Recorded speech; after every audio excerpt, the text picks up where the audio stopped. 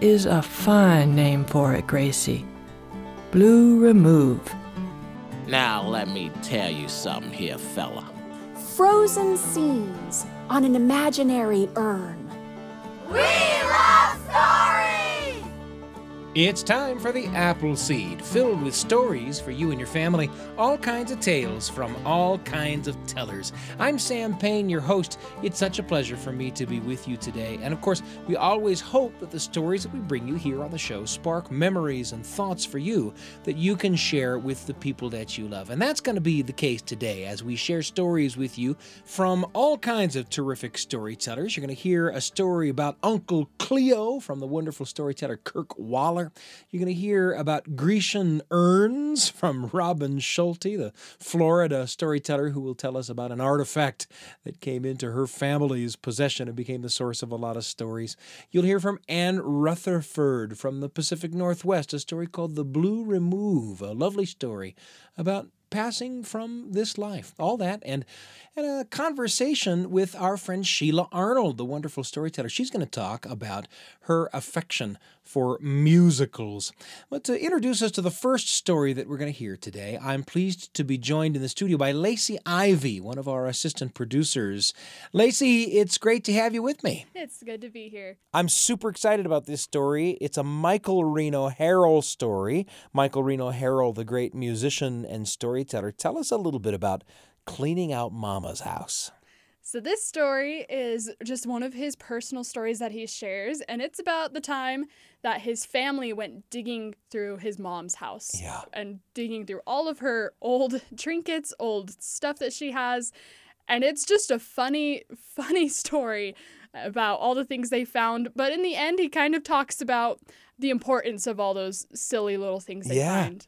You know, what's so kind of wonderful about this story is it takes place in the wake of the passing of their mother, right? Mm-hmm. And so you would think that would be kind of a somber story, even a little bit difficult story perhaps, right? Yeah. But as you say, it's really lighthearted, and it's such a wonderful, as some stories about the passings of dear relatives are, dear loved ones are, this kind of taps into some of the camaraderie and friendship and family love among the humor of finding all of Mom's old things, right? Oh, yeah, for sure. It's such a wonderful story among stories about the passing of loved ones. Yeah. You know, I really love that about this story. We're going to hear it now, Cleaning Out Mama's House, told for you by Michael Reno Harrell, here on the Appleseed.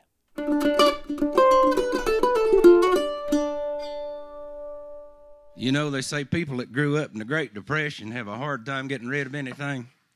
If you grew up around here in the Great Depression, you don't get rid of dirt. That's just, my mama would dust the house and take the dust rag and shake it out in the flower bed. Recycle it.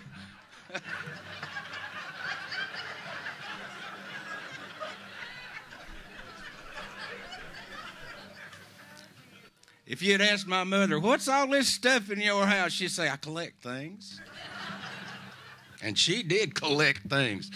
She had the largest collection of Wonder Bread bags in the Southeast.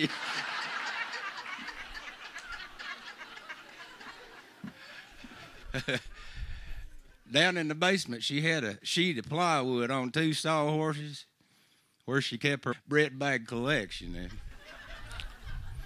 She'd get down to that last heel in there, and she'd take that out and take it over to the Frigidaire and put it butter on one half and a little blackberry jelly on the other half and fold her together and stick that in her mouth, and you take that bread bag out there and pick all of it out into the bird feeder, you know. And then she'd take that bag in her apron thigh there and flatten her out, carry that carefully down to the basement and stack it on the top of 583,263 others just like it.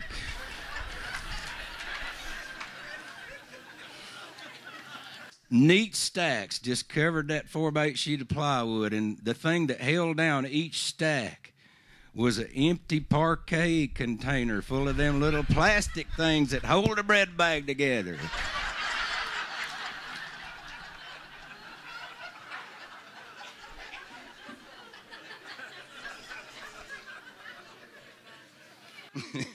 When my mom passed away, we went to take all her stuff out of her house and try to decide what to do with all of it. Now, usually something happens like that. You go to somebody's house, some relative that's passed away, and you got, brothers and sisters there. You just say, well, you take Mom's room and I'll take the dining room. One weekend, you'll have everything ready for whatever anybody wants and what's going to Goodwill and what's going to get burned in the backyard, There's 4 boys in my family. My 3 brothers and our 4 wives cleaned out my mother's house for 17 weekends in a row.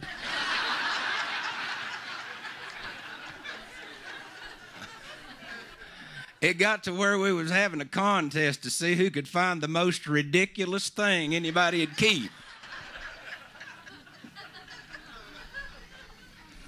And whoever won, the rest of us had to buy them lunch at Shoney's down there at exit 44,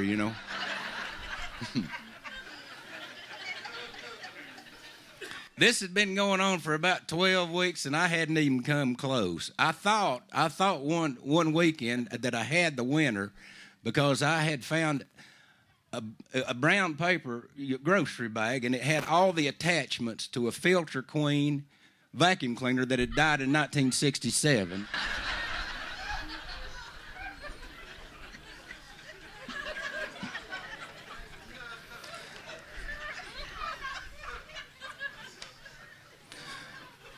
But my brother, that same weekend, found a hubcap from a Kaiser car full of buttons.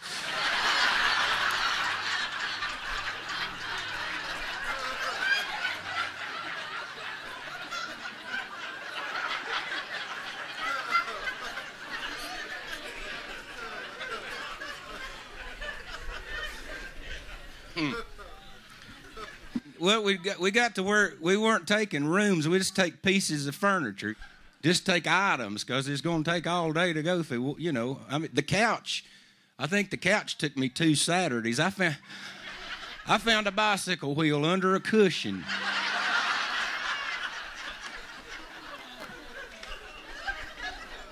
I thought that ought to win right there, a bicycle wheel, but my brother found the rest of the bicycle, so it didn't count, It was in the top of my mother's closet.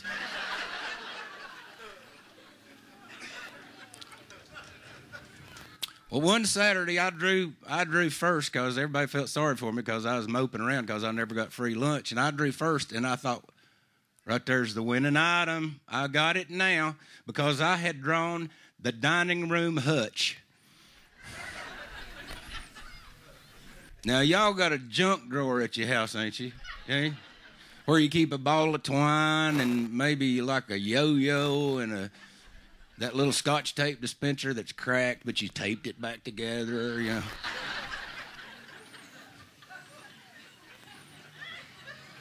And no junk drawer is complete without one of them little pointed things that come with nutcrackers.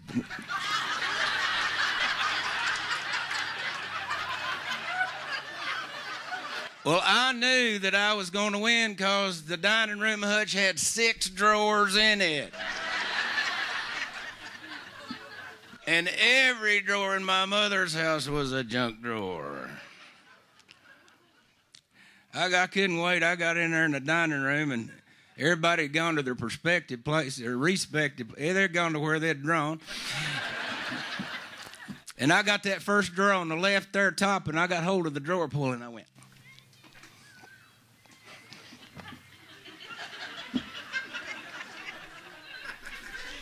Pretty soon I had my boot up on the side of it. I had both feet up, my butt hanging out there in the air.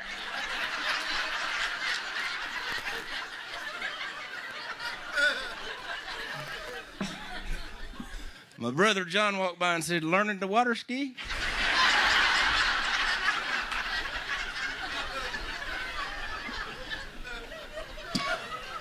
I said, "Why don't you go look for a hubcap full of something?" About the time he left the room, that drawer come open about that far, and down I went on the floor, and stuff went. And I jumped up and looked, and right there on the top of that stack was the winning item. Half a toothpick.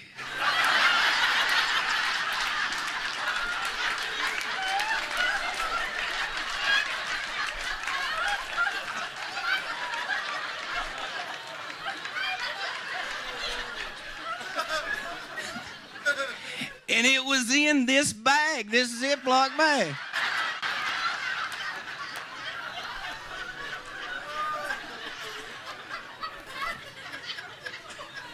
And I started going over the Shoney's menu in my mind. I was going half a pound of ground round, double order of onion rings, strawberry pie. And I was in this little trance when my sister-in-law, Tamara, come walking down the steps, and she looked over at me and she said, "What's wrong with you?" I said, "Nothing wrong with me, honey." Said, "Because I got the winning item." She said, "What you got?" I said, "You ain't gonna believe it." She said, "What is it?" I said, "Half a toothpick." She said, "Ain't gonna win."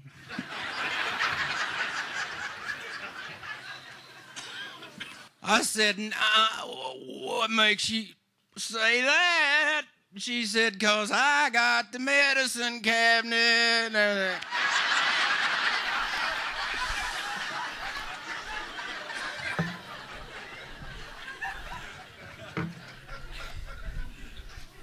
What? She reached in the hip pocket of her blue jeans.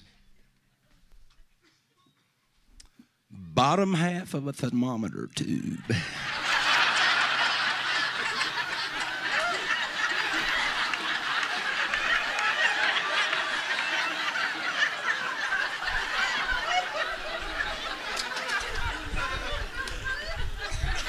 What are you gonna do, you know?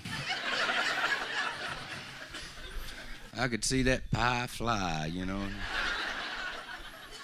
My brother John come walking in and he said, "Y'all doing dancing lessons now, are you?" I said, "No, Tamara's celebrating winning again. She had won 3 times. He said, "What she got?" I said, "Bottom half of a thermometer tube." He said, "Sorry." I said, "What?" He said, I said, "What you got there?" He said, "Alka-Seltzer bottle. Full of broken sewing machine needles."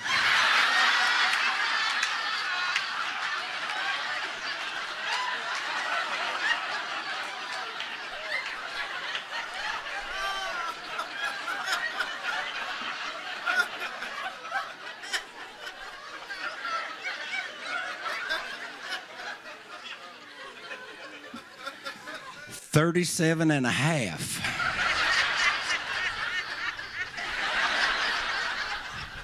You know, y'all got the same stuff I do. These are my treasures. These are my treasures right here. And the reason that these are my treasures is because I know the story behind them. Y'all got the same stuff at home that you would not sell for any amount of money. You know, things like this. That's my mama when I look at that. When I rattle that, I see my mama down there making an apron, you know, for Christmas. Now, y'all got the same kind of stuff, and you want it to mean something to the people that you leave it to, don't you? Well, when you leave that to them people, you give them the story with it, or it'll just wind up on the tailgate of somebody's Edsel.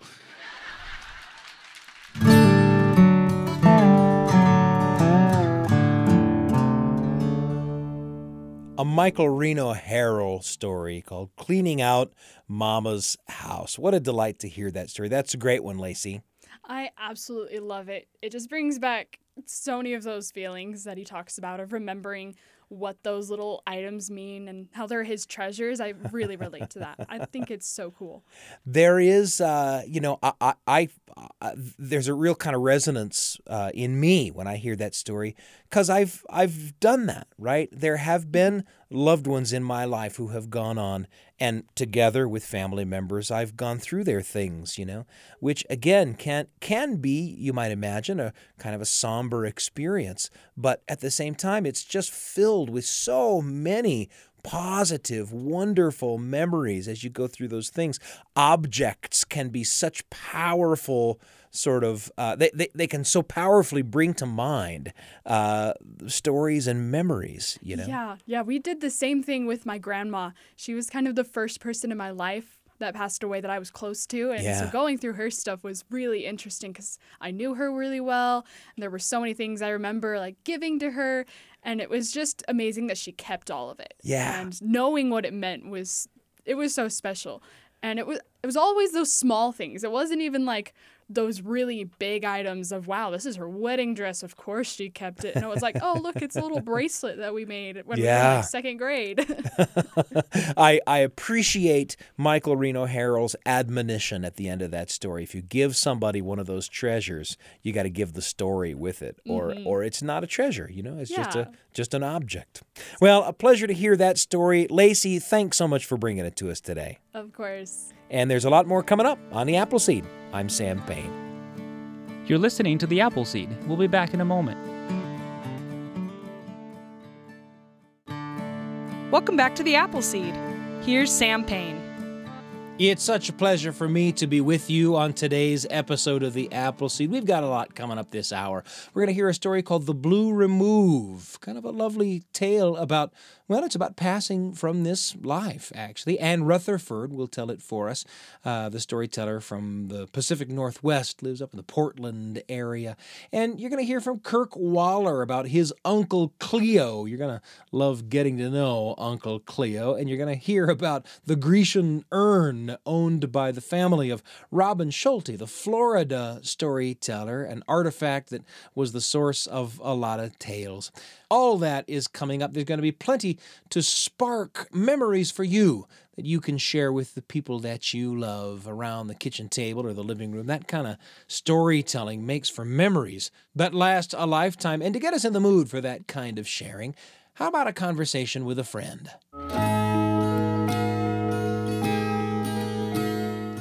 Great stories come into our lives in so many ways, through the great books that we love, through the songs that we remember, through the meals that we share, through the films we choose to see. And talking about some of those ways in which great stories get down into our hearts is something that we love to do with friends here on the Appleseed. I'm so pleased to be joined from her home, far, far away from the Appleseed studio, one of the great storytellers, Sheila Arnold. Sheila, it's such a pleasure to have you with me. It's so good to be with you, Sam. I love this. We've shared some good times on stage. We've heard each other's stories. And what we get to do today is talk a little bit about some of the memories that have shaped you, not even necessarily as a storyteller, but just as a person. And you have a story about being exposed to a musical play. Tell us all about it.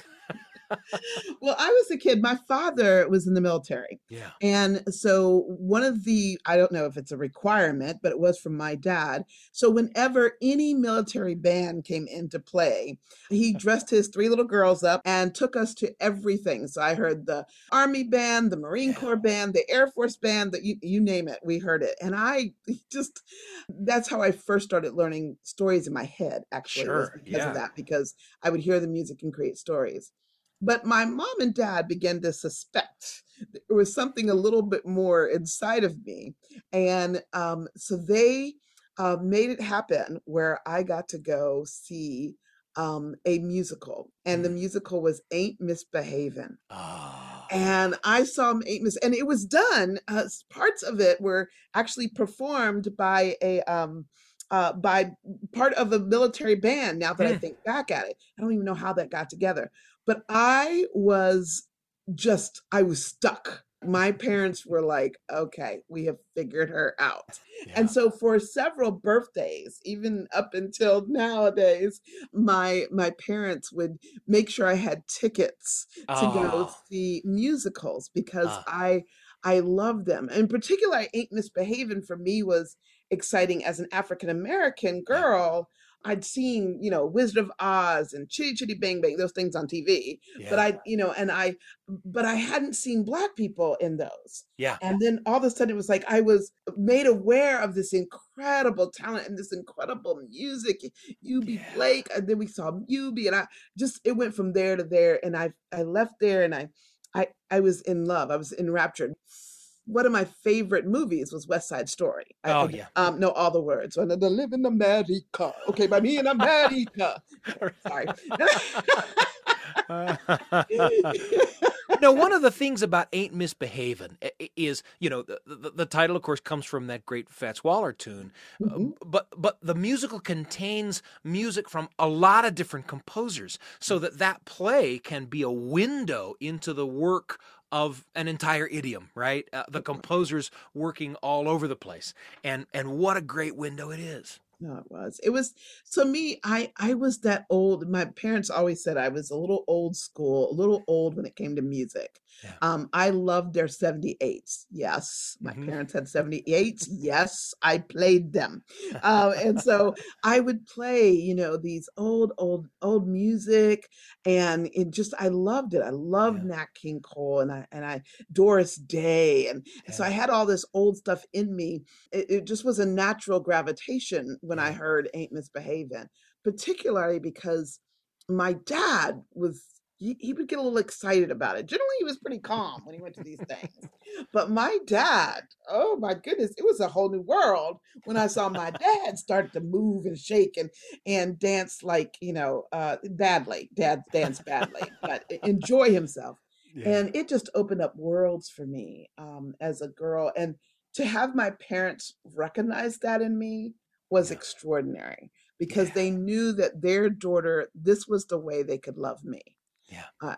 I told my sister, I don't know if you ever feel this, because you have brothers too. I sure do. Yeah, you bet. And I told my sister yesterday, I said, my father's still alive. And I said, Daddy loves us differently. And she said, no, we're both equally loved. I said, that's not the thing. He just loves us differently. Yeah. Because we are different. If he loved me the way he loved you, I would never experience that love, and vice versa. And my parents recognized that love for me, that this girl here, that I needed music and drama and that kind of thing, made me shine and made me want to be more creative. They loved me in that way, even when it wasn't necessary. They liked, orchestras and stuff like that. But only later on did they really get into as many musicals as I did. I think it's so wonderful. You are a parent. I am a parent. We know how it is. I think in the life of every parent, there is a real sort of searching in your kids for that thing that's going to really spin them. That's really going to light their eyes up. And when you find that thing, that must have been such a wonderful moment for your parents. That's something that you look and look and look and look for.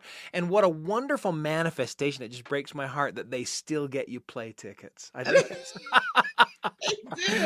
They do. I've seen Cats, like 5 Cats became my favorite. Yeah. And so they gave me tickets to Cats one time. The first time, like, oh, it was like, okay, we're good. And then my son, I started taking him to musicals whenever I could. Yeah. So he now loves these musicals. So one of my special birthdays was that they bought tickets for my son and I to go see The Lion King together. Oh, wow. And, and it was just the two of us. And it was one of those times where, his friends don't know that he has that side of his life where he goes to musicals with his mother.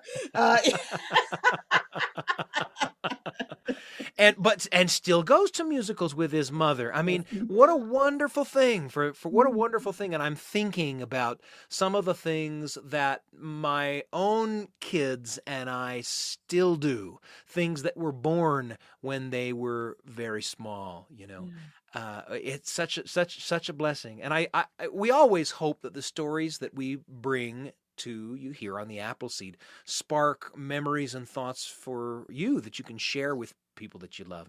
And thinking now about some of the things that Sheila has said to us, thinking about some of those things where your parents or you as a parent discovered that thing, right? That thing that would become kind of down at the bedrock of the way you would live your life. What a magical, magical moment. Sheila, thank you so much for sharing with us. Thank you, Sam, and thank you for helping me remember this so I can tell my dad. Such a pleasure to chat with Sheila Arnold. Great stories come into our lives in so many ways, through the books that we read, the films that we see, the food that we share, and of course the tales that we tell, from teller to listener, sometimes through generations and generations. A pleasure to talk with Sheila Arnold about the musicals that she loves. There's a lot more coming up here on The Appleseed. You're listening to The Appleseed. We'll be back in a moment.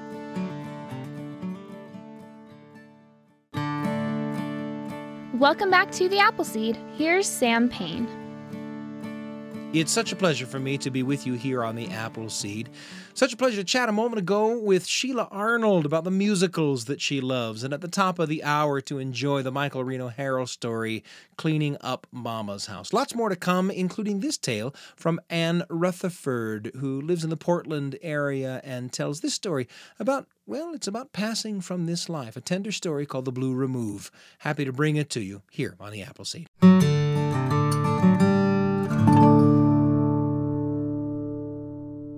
When I was a little girl, my parents bought land outside Denver, south of the city, and built our house. Now that was in 1929, so there was nothing but prairie between us and the Rocky Mountains, filling up the horizon. How I loved those mountains. When Mama gave me chores outside, like weeding the garden or hanging wash, I'd hurry and get done as fast as I could, so I could stop, lean back, and look up at those mountains, blue in the distance. I used to think that everything up there was blue. That if I went up there, the tree trunks would be indigo, the leaves and the grass turquoise and aquamarine, and even my own skin might take on a bluish tinge like new milk or snow when it's very, very cold. Papa used to say, "Those mountains are at a far remove." So to myself, I called them my blue remove. And I was determined that one day I would go see them. The summer I turned 12, one morning early I heard a car pull up to the house. When I went outside, I heard Mama laughing. Now, there were not many people who could make my Mama laugh. And sure enough, there was my Uncle Howard, her youngest brother and, truth be known, her favorite. And he was swinging my brother Gary around and saying, "I'm going to kidnap these children, Louisa. Kidnap 'em and take 'em up to the mountains so they can get some good, clean air." I couldn't believe it. Go up to the mountains. But then I saw Mama's hands go on her hips, and I could tell from the set of her shoulders she was going to say no. I must have made some sort of sound, because they all turned and looked at me, and Uncle Howard started laughing, and even Mama broke a smile. "Good heavens, Grace Louise, you are looking at me like I am some kind of ogre," she said. "Oh, all right. I suppose I can get along without the two of you for one day. But I want you back well before sundown. Do you hear me, Howard?" She rounded back on my uncle. "I don't want my children rattling around those mountain roads in that clap-trap jalopy of yours after dark." I didn't wait to hear any more. I ran in the kitchen, cut some bread we'd just baked, took some cheese and early tomatoes, and we were off. Now, it has always been my dilemma that when I get very, very excited, I get sleepy. So between the thrill of finally going to the mountains and rocking back and forth in Uncle Howard's car, I was soon fast asleep. When I woke up, the car was stopped. I could hear birds chirping and Gary yelling off somewhere. I rubbed my eyes. Everything was greeny gold in the sunlight. Uncle Howard was leaning against a tree smoking a cigarette. "Well, Sleeping Beauty has arisen," he said. "Come on out here, Gracie. Take a big old breath of this air." "But we're not there yet," I said. "Not there yet? Honey, we're as there as we're going to be.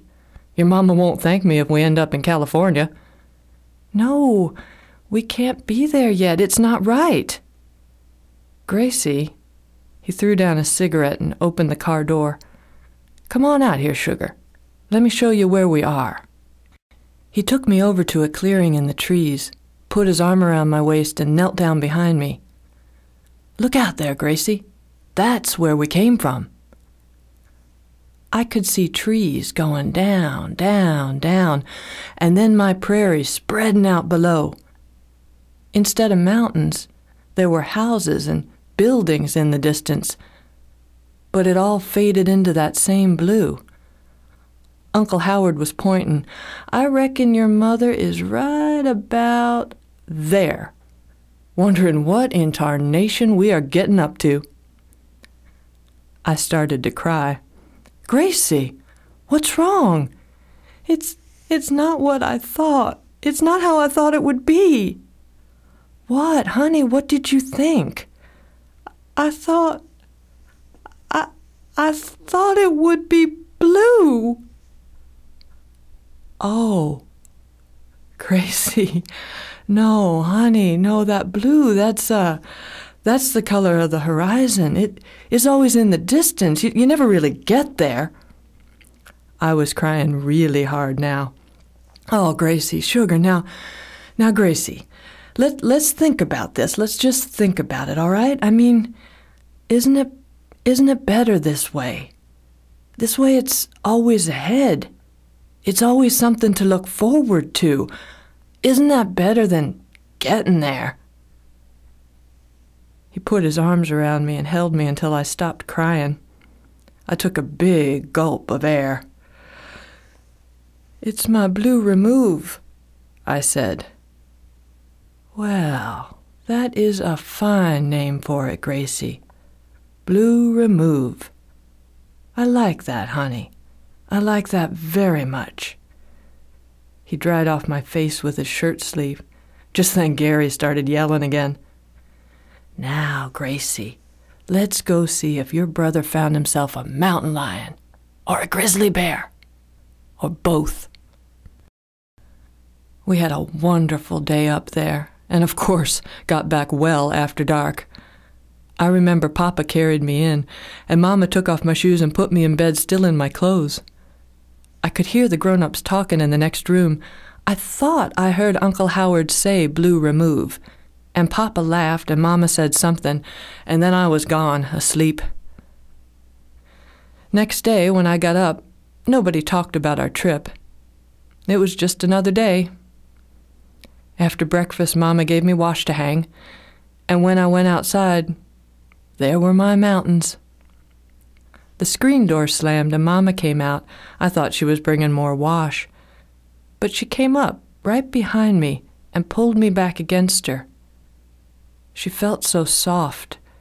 I could smell the starch from her apron. She put her chin on top of my head and tilted me back. "I look up to the hills," she said, "from whence cometh my help." And we stood there for the longest time, the two of us, just looking up at the mountains together. I could feel her heartbeat. Then she gave me a squeeze and a little shake and turned me loose. We never said any more about it, but that Christmas she made me a dress. Now, she made me a dress every Christmas. It was my good dress. It had to last the whole year. So usually she made it out of something practical, like plaid or gray wool. But that year, she made me a dress out of the most beautiful sky blue taffeta. It was just the color of those mountains.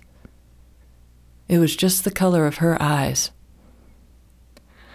I wore that dress until I couldn't squeeze myself in it anymore.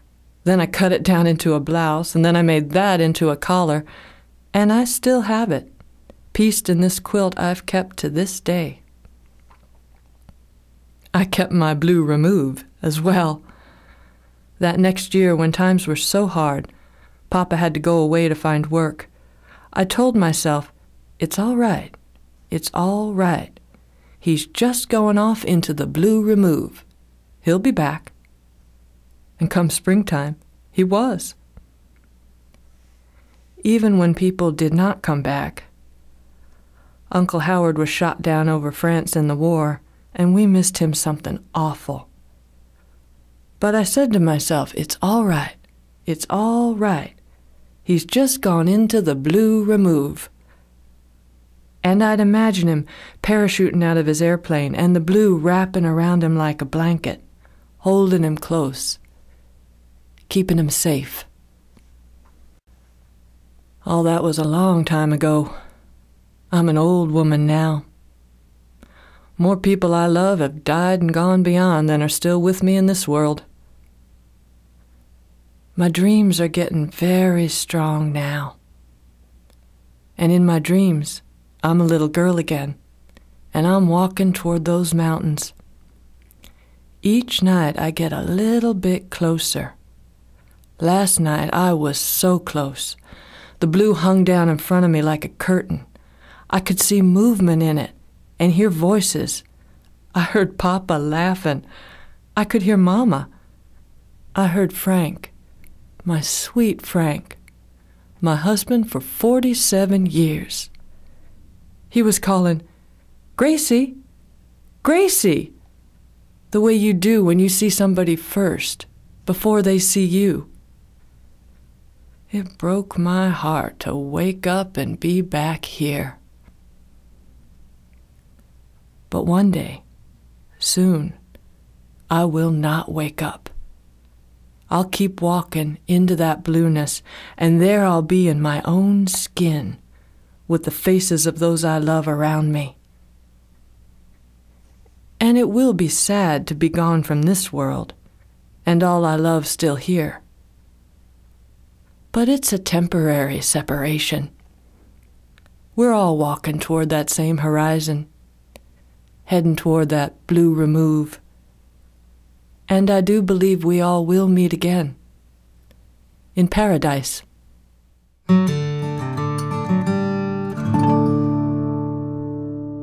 tender story from Ann Rutherford. Ann lives in Portland, Oregon, and shared with us a story called The Blue Remove, a story about passing from this life, a story filled again with tenderness and observation. There's a lot more coming up. Robin Schulte is going to be with us in just a little bit with a story called The Grecian Urn. But first, we're going to hear about Uncle Cleo from Kirk Waller, the wonderful storyteller who will bring to us the tale of his uncle, who is the smartest man that he knows in his whole life. The tale, however, has a twist. It's because of his Uncle Cleo that the world has common sense, all thanks to one little mishap. Can you believe it so far? Well, you're going to enjoy listening and sharing this experience with Kirk Waller as he tells the story. Here he is with the story, Uncle Cleo, on the Appleseed.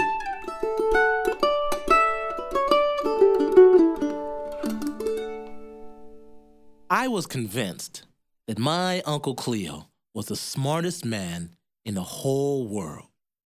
He knew things that even the teachers in high school and colleges didn't know.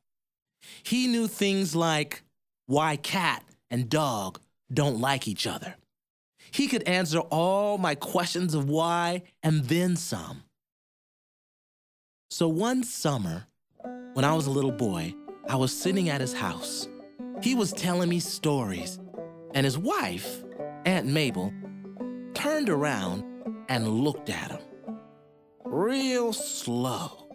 And she had this big black skillet in her hand that she was just shaking back and forth. She finally spoke up and said, "Cleo, why you telling that boy all them stories? You act like you ain't got no sense at all. Ain't none of them true." Now, I don't know why she called them stories, because to me, they were not stories, but moments of truth and enlightenment. But when she got finished talking and Uncle Cleo got finished listening, he walked out without saying a word, opened the front screen door, sat down on the porch, and of course, I was right behind him. And as he settled in his old rocking chair, I pulled up the footstool, and he said, "Now let me tell you something here, fella. She talking about I ain't got no sense at all. I got plenty of sense, I do.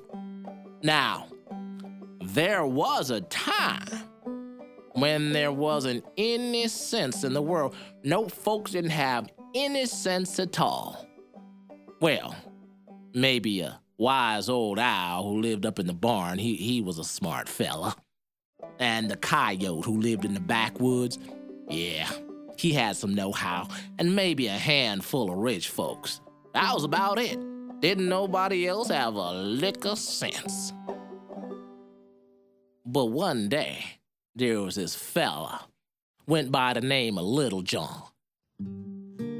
But then Uncle Cleo stopped rocking, and he looked at me, and he leaned in real close, and he almost whispered, he said, "You want to know why they called him Little John?"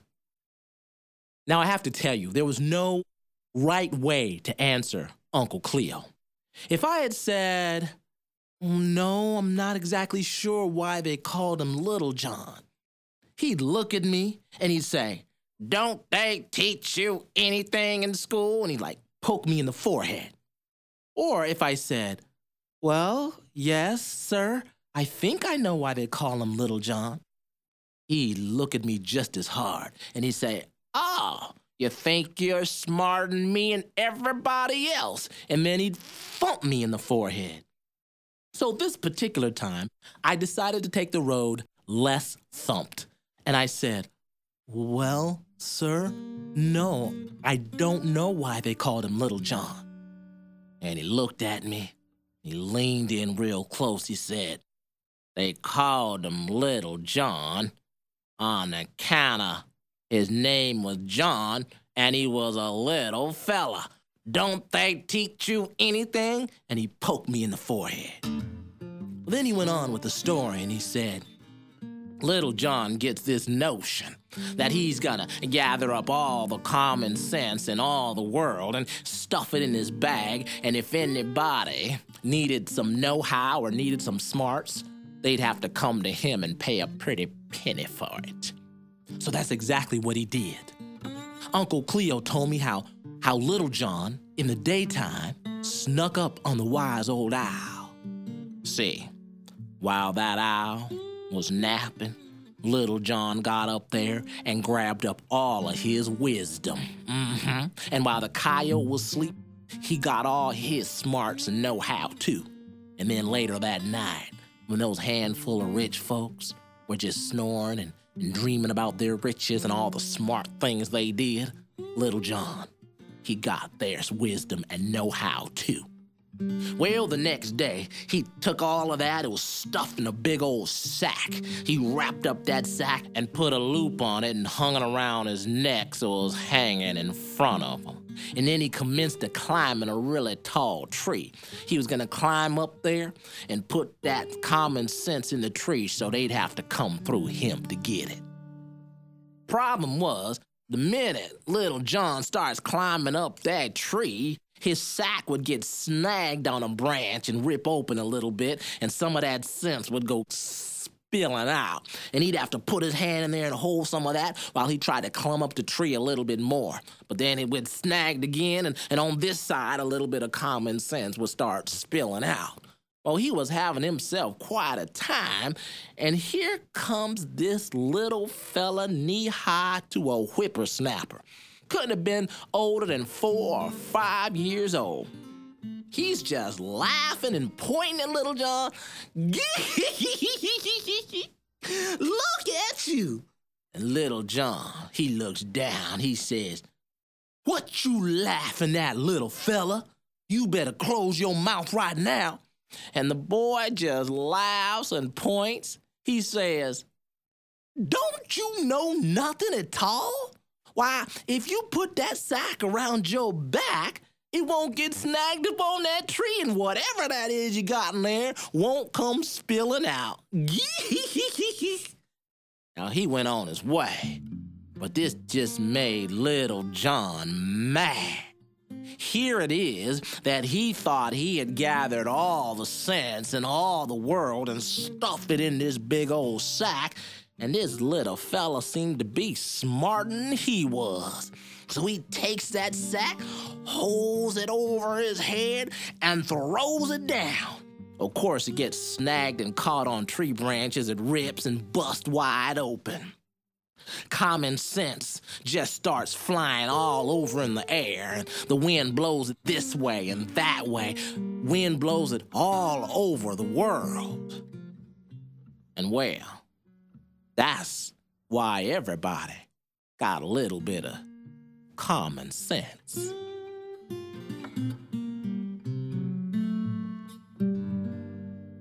Uncle Cleo, a story from Kirk Waller about a beloved relative. You've probably got stories about your relatives too, and we encourage you to open your mouth and share those stories with the people that you love around the kitchen table or the living room. And our last story today is from Robin Schulte, the Florida storyteller who found the art of storytelling in teaching English and speech classes in high school. And ever since, Robin has shared stories with audiences of all kinds, all over the place. Personal tales and literary adaptations and folk tales are sometimes her favorites to tell. Today, you're going to be hearing a story that comes from her own experiences. In this story, she shares the story of an old relic that her family owned that grew to bear a lot of family stories, and she now passes that along to you today. Robin Schulte with her story, The Grecian Urn, here on the Appleseed. In 1972, my mother spent a week recording an audio message to her older brother on what was at the time one of those fancy new cassette recorders. It was about as big as a book, and it had the weight of a couple of bricks. And on half of it, there was a big speaker. And then there was a little flip door that you could slip a cassette into. And there was a row of these shiny, slick, rectangular buttons to play and rewind and fast forward. There was a plastic plug-in microphone with a little silver mesh head. And on this recording, my mother talks conversationally for almost an hour about her daily life, about our newly acquired Scotty dog, Bo, about the chicken pox that we had all recently come down with, and a bungled attempt at a night out that she had tried to share with my dad. She was learning to play the auto harp, and she even plays a song and sings along. It's a slice of frozen life from 41 years ago.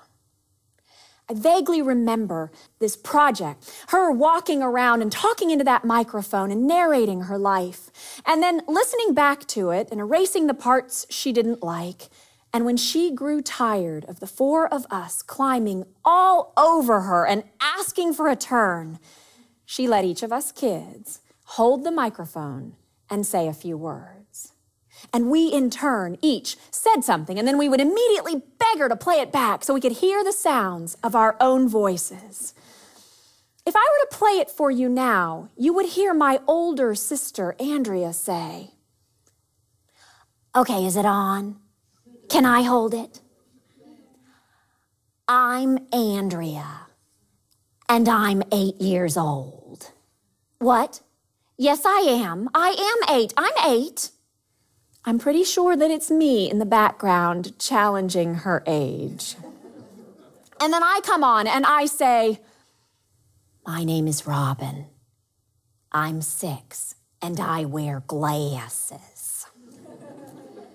And then my little brother Christopher says, "I'm Huey Christopher Simpson and I'm 4 years old." "Well, I'm 3. I'll be 4 in a week. Oh, I mean a month. I said a week, I meant a month. I'll be 4 next month." My brother Jonathan is too young to speak, and so my mom holds him on her lap, and she describes him saying, "Oh, this Jonathan, he's not much to look at. He's got these ears that stick out on the sides of his head. Well, he's got one big one and one little one. But he's got a personality that more than makes up for what he's lacking in looks." It is remarkable to me that after all the moves and shuffling of my childhood, this tape remains. I think of it as a family archaeological find. In his poem, Ode on a Grecian Urn, John Keats describes frozen scenes on an imaginary urn. There are 3 scenes. In the first one, there is a young boy playing music on a pipe as he sits against the trunk of a tree and relaxes in the shade of one of its boughs. In the second scene, there are 2 young lovers engaged in a chase. The boy reaching out for his love, smile on his face, arm outstretched. And in the third scene, there is a group of townspeople, and they're making their way to the altar for a sacrifice. They are leading with them this baby calf. They are forever frozen in these perpetual moments. And Keats, he is saddened that the music from that piper's pipe will never be heard. And that young lover, he will never touch the object of his affection. And somewhere off of the urn, there is a town empty of its people, waiting in perpetual stillness for their return. And then he says, that music from the piper's pipe must be more beautiful than any we have ever heard. It is the music of the gods. And those young lovers, they will never grow old or tire of one another. And that baby calf will not have to die. They are forever frozen on that urn. My mother died in 1993 when she was just 52 years old. She should have lived longer. She should be here today. But she lives on this cassette tape. Perpetually 32 years old, the mother of 3 small children and a new baby infant. She is married to my dad, and they haven't fallen out of love or gone down that rugged road that ends in divorce. She is enamored with her Scotty dog, and she dreams of someday owning one of those brand new 1973 Volkswagen buses that hold 7. But as she points out, they want $3,500 for the darn thing. She and these images live in perpetually frozen time. And when I can't bear that she isn't here, she is there. And so it is with stories. The people that we create and remember in stories, they live forever as long as their stories are told. There is a younger version of me that lives in the story of note passing. And my story of Jack has forever captured him at 11, desperate to find out how the levitator works. And Ansley will forever be known as the girl who at 19 shaved her head. Thanks to the art of story, these are my frozen moments, my Grecian urn.